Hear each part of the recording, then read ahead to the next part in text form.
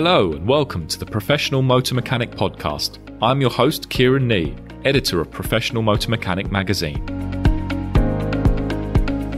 The November issue of PMM is available at your local factor, so why not pop down there and pick up a free copy?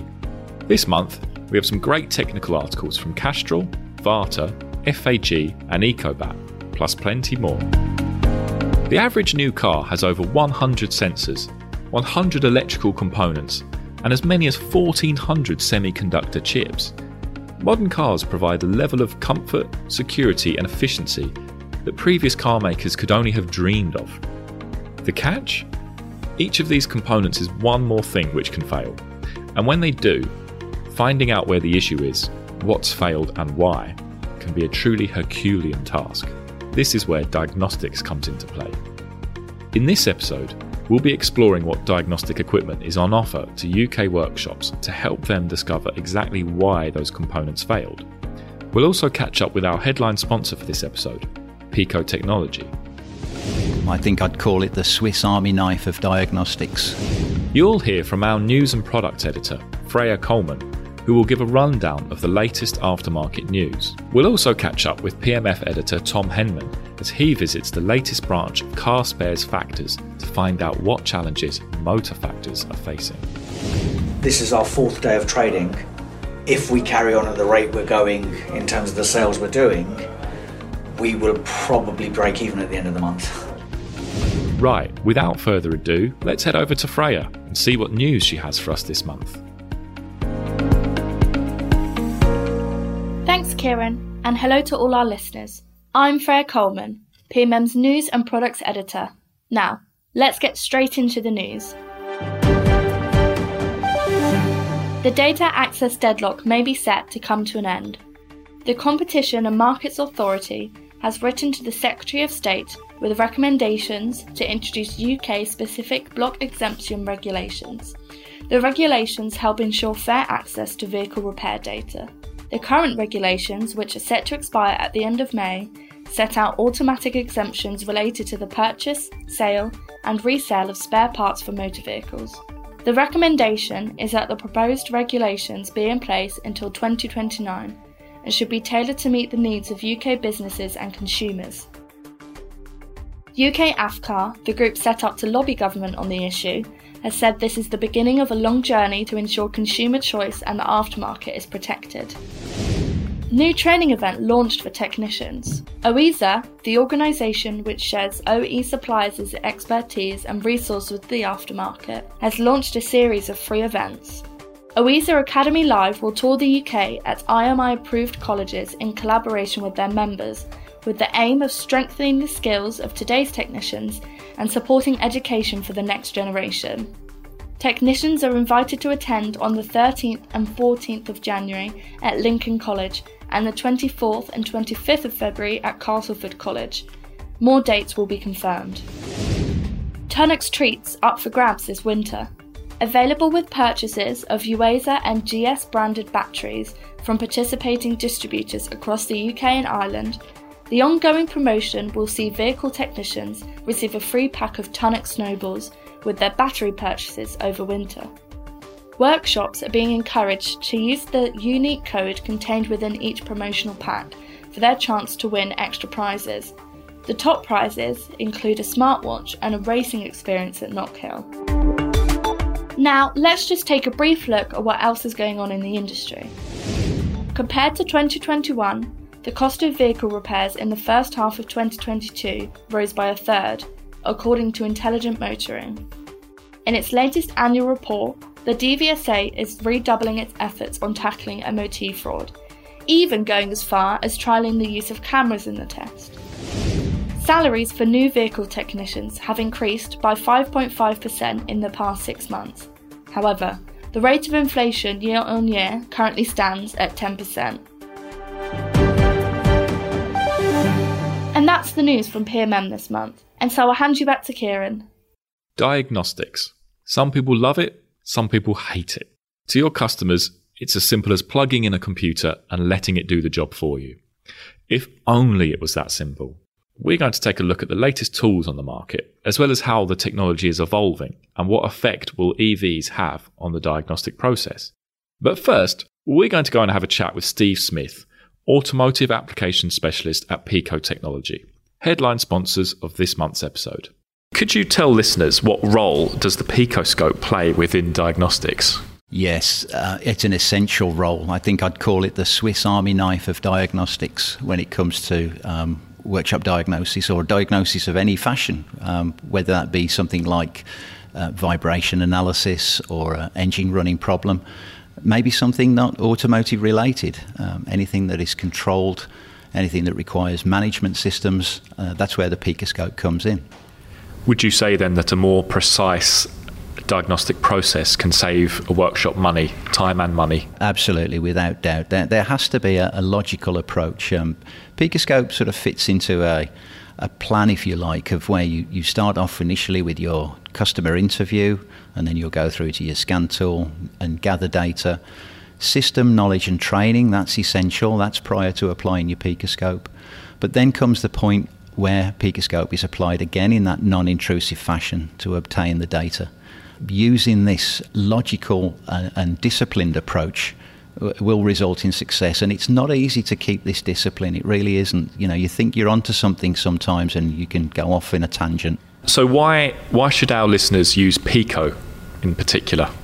It's a proven product, there's no doubt about that. It goes beyond just Pico. It's what's behind Pico, the Pico support, the hours that we spend providing information for our customers, our forum, our website, our YouTube channel.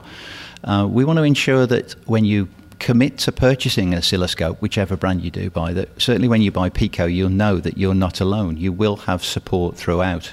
I imagine there's a lot of research and development that goes into the picoscope. Yeah, it's continual. And we rely on feedback as well. Feedback is essential from our customers because Picoscope 7, which is our new software, that has pretty much been developed in conjunction with feedback from our customers. So we've tried something, it hasn't been received that well, we change it, we modify it, or we introduce something that is completely new and it's met with excellent feedback. So here in the UK, we have the hardware and the software teams working relentlessly to improve the product and develop the software. The best way to purchase a picoscope is in kit form, because that will come with all the accessories relevant to your application. So you may want to start with perhaps something like a 4-channel standard kit. That will include current clamps, the probes, breakouts if applicable, fuses, backpinning, adapters, clips, these kind of things. But accessory-wise, the sky's the limit depending on your application. So you could perhaps start small with a starter kit, and then move on to purchasing accessories that are typical. For example, if you are always looking at engine work, you are an assessor of engine control or engine performance, you may choose a pressure transducer. That may be something that's relevant for you. So what kind of training or support do you offer to workshops out there? So if you go to picoauto.com and then search for training, support here is second to none. Myself and my colleagues, we are dedicated to supporting technicians and users of the oscilloscope, because it's important that when you purchase this device that you have help along the way. We have our forum again, of course, YouTube, and we have support at picotech.com, which is our support line. And that's open to anyone. Even if you are scope curious and you don't have a scope, but you're thinking about possibly purchasing a scope, the support line is there to answer those questions. So we've got an app for Apple, of course, and Google Play. That is great. That lists where to start, what to do, how to succeed, and that includes animations as well. So it takes you from complete beginner all the way through to advanced, and that's right on your phone. So, wherever you are, Pico is close by. Picoscope 7 automotive software is free to download from our website, picoauto.com. And when we talk about how to succeed, that has got to be the first port of call, because you don't need a picoscope to run that software. So you can download, you can open the guided tests, you can see exactly how you would connect the scope, and then we have example waveforms in there as well, so you can start zooming and taking measurements, adding rulers, looking at phase measurements, adding reference waveforms. So there's so much you can do within there. Now, today marks a special occasion, as we have received our first ever podcast-related question from a listener. Listener Hope has been in contact to ask, Hi Kieran, I'm new to your podcast and I have a question I'm sure you will have the answer for. What is the best diagnostics software to use for vehicles in the PSA group? Hi Hope, thanks for getting in touch. Unfortunately, I can't provide you with a simple answer because, well, it's not a simple issue. Hope's issue is that not all aftermarket diagnostic tools provide access to the same vehicles. In fact, Hope also mentioned in her question that she is looking for a more economically viable option for a small local workshop, which I think we can take to mean that she's ruling out OE diagnostic software. At this point, many of you who are wedded to a particular brand or group of brands will say, don't bother. There are, however, many aftermarket options still out there with varying degrees of capability. Many of these tools can incorporate remote diagnostics too, where you essentially piggyback off the provider's access to OE software. There are a range of brands out there, some of which we will be discussing in this feature, so my advice is keep listening and afterwards have a look around, find out the exact capabilities of each tool, and also, have a think about what you really need. If you have a lot of PSA group cars coming through, then maybe think about going for the OE tool. If you don't need to do much diagnostics work, maybe then try a more generic option. And if you haven't already, Hope, listen to last month's episode on access to data. I had a chat with UK AFCAR's Neil Pattermore about why the situation for diagnostics is getting more and more difficult. Moving on, and as something of an antidote to last month's discussion of the restrictions being placed on diagnostics, I thought I'd explore the world of possibilities presented by diagnostics in this episode. It's incredible what is available and where the market is going these days. I won't lie, when it comes to diagnostics, I'm no expert. It is a term whose meaning seems to slip away from me every time I think I have it grasped. For a long time, I focused too much on diagnostics as simply a selection of ports, tablets, computers, cables trailing out of cars, various scopes and meters. In the end, one of our regular contributors helpfully set me straight, making me think of diagnostics as less a procedure or a selection of tools and rather as a concept.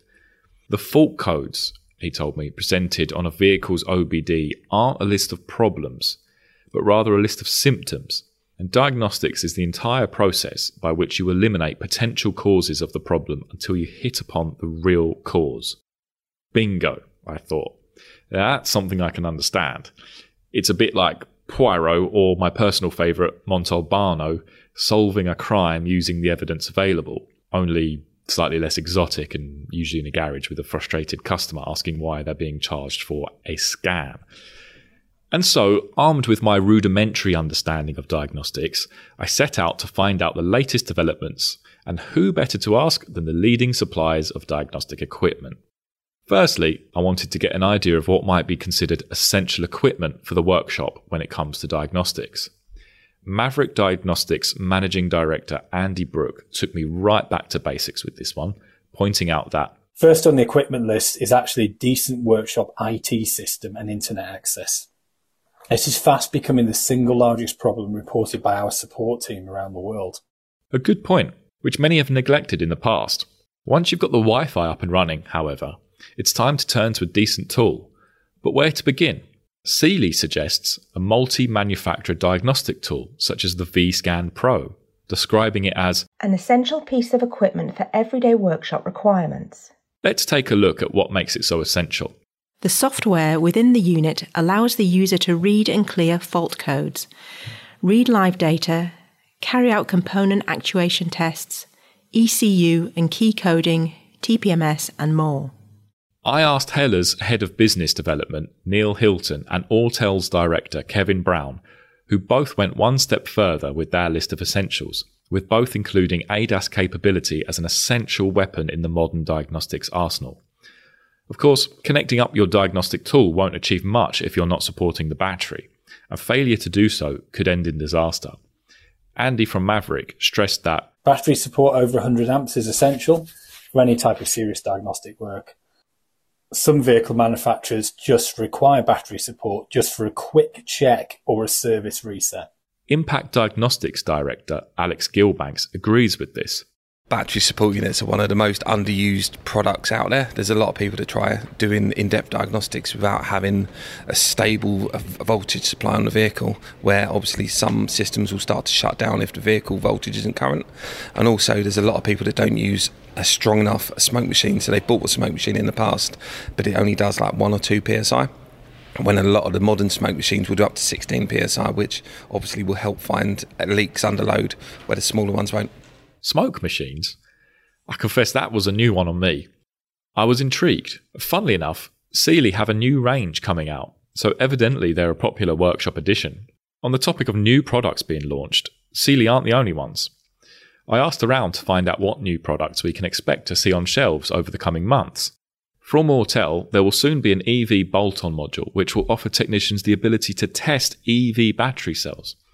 Meanwhile, Delphi promised a new tablet in the end of 2022, whilst continuing to expand our security gateway coverage, which grants technicians access to latest OEM diagnostics through an easy-to-use portal. Eschewing the trend developing for the all-in-one approach to diagnostic tools, Maverick is currently developing a new range of budget, one make pass-through diagnostic dongles, individually tailored to suit the one make specialist who wants to dip their toes into the world of dealer diagnostic tools. Although pass-through will never give you 100% of the functionality of the original dealer tool, these dongles have been specifically chosen and tested by ourselves to give us as near possible coverage. Not everyone, however, is confident about the future for pass-through technology. Indeed, Alex from Impact Diagnostics says he is I'm sceptical about pass-through tools, arguing that the hassle of having to join a manufacturer websites, a lot of them make you jump massively through hoops, and some of them almost a job on their own to actually complete that task, and it's almost a service on its own to have to maintain your own PCs to do it. It is the cost, no doubt, which will be the deciding factor for many workshops unsure of whether to take the plunge on an OEM tool or not. Simpler tools such as OBD readers are what Sealy and Delphi both point to when asked what technologies they feel are becoming obsolete. Delphi's UK marketing manager, Julian Golding, lamented, "There are more and more components that now need calibrating when they're replaced on the vehicle. This can be simple things like air filters, wiper blades, cam position sensors, and many other parts. Basic OBD readers don't have the capability to reprogram these back onto the vehicle, and for that reason, they're now becoming obsolete." The team at Sealy agree. Due to the nature of advancing vehicle technology, more in-depth test equipment is needed. So what else are workshops no longer investing in?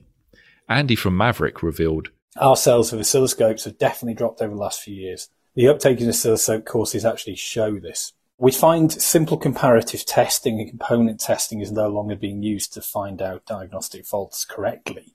I worry that technicians are being de-skilled by the use of fully guided diagnostics. Technicians seem to only want to reprogram modules to fix a fault rather than go back to basics and carry out any other tests using an oscilloscope or a multimeter. Kevin from Autel had a similar issue. I'm not sure we want to disregard the knowledge, techniques, or the technology that technicians have. That's not a helpful path because they never know what vehicles are going to come through their door. Surely it's a matter of building on the knowledge that they already have. Whilst older technologies may still retain their usefulness, what is undeniable is that new developments at the level of vehicle manufacturer are coming through thick and fast. So how will diagnostics develop over the next 5 years? ADAS was the answer for many, with Sealy going into detail. Vehicle and pedestrian safety are becoming more prevalent in car design and development. Diagnostic equipment will pivot towards ADAS applications such as pedestrian detection, lane departure correction, and traffic sign recognition. Bound up with ADAS and this increased pressure on safety is cybersecurity and retaining control over who gets to tinker with a vehicle. Basically, VMs want the final say over who gets access to a vehicle's data and who gets to provide that access. And they're using cybersecurity, whether rightly or wrongly, as their excuse. Naturally, this dominates much of the answers given. Andy Brooke answers that a line in the sand has been drawn by vehicle manufacturers to the aftermarket tool manufacturers. Functionality is being strictly controlled to over-the-air updates, allowing vehicle manufacturers to have total control over the vehicle's future updates, taking away work from the aftermarket. This is still at the debate stage for the next rounds of block exemption. One solution to this is proposed in the form of remote access diagnostics, as, in the words of Impact's Alex Gilbanks, you plug it into the vehicle and you can use it as an everyday scan tool, and then you can phone a friend, or it's like a technician in the drawer where you can actually pick it up and it can get you out of trouble basically, and you can get the job done without the need to join the manufacturer. Julian from Delphi agrees, arguing, ongoing training and technical support are vital tools to enable technicians to service and repair modern vehicles. My understanding was that the ultimate aim of all these sensors and onboard computers and complicated bits of software was to reduce emissions as much as possible. If a vehicle has no direct emissions, like an EV, surely there would be no need for the whole diagnostic process. So, does e-mobility signal the death knell for diagnostics? Well, it was Neil from Hella who summed it up most succinctly. Definitely not. Needless to say, everyone agreed with Neil.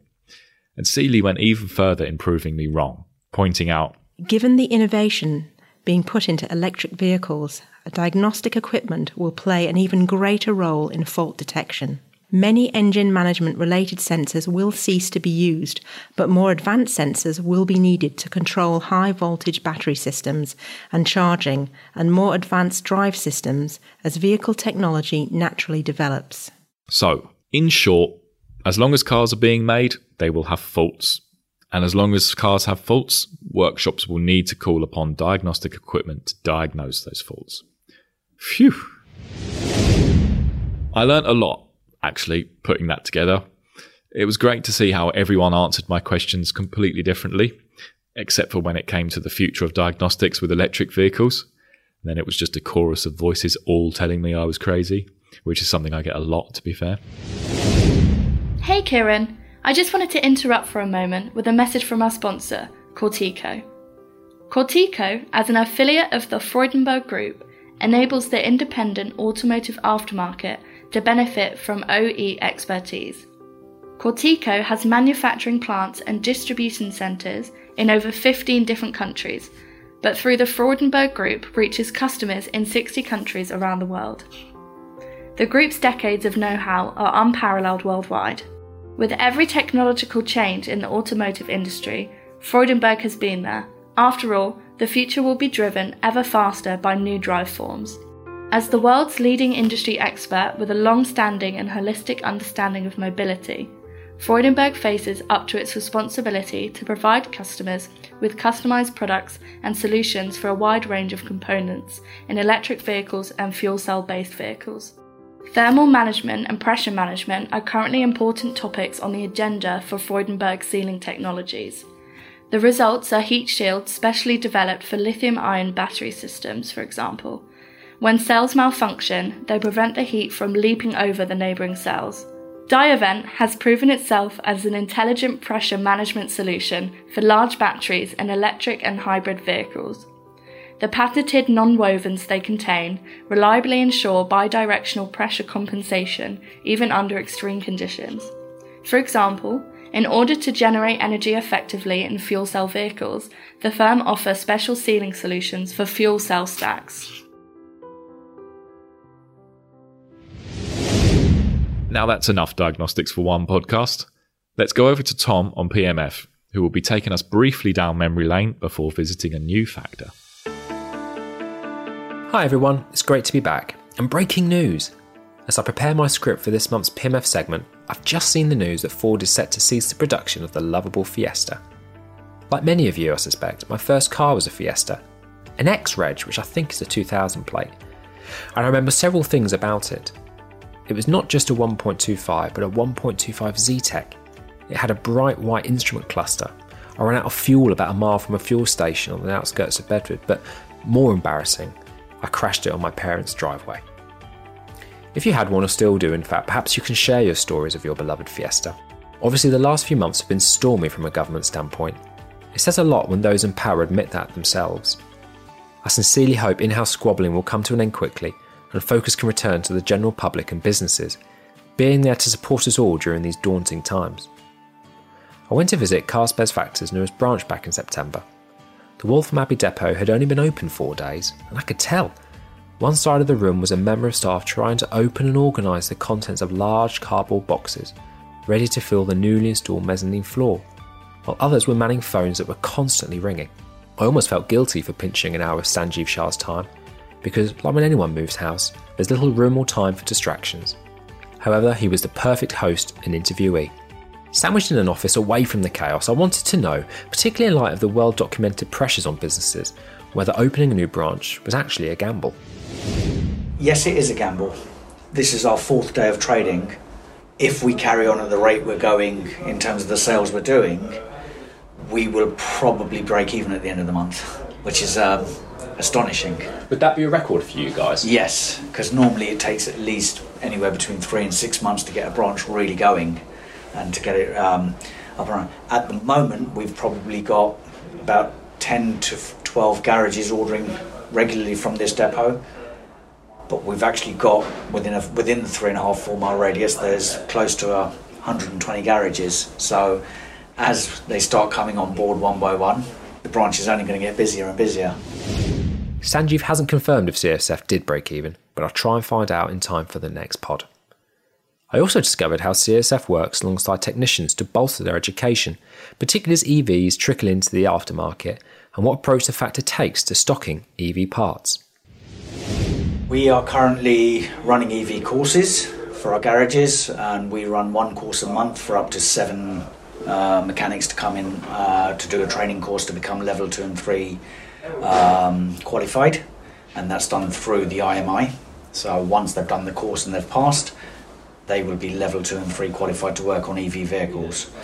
In terms of stock, at the end of the day, EV parts are still new in terms of, I think as factors we're all learning about what is it that's going to go wrong and what do we need to have on our shelves.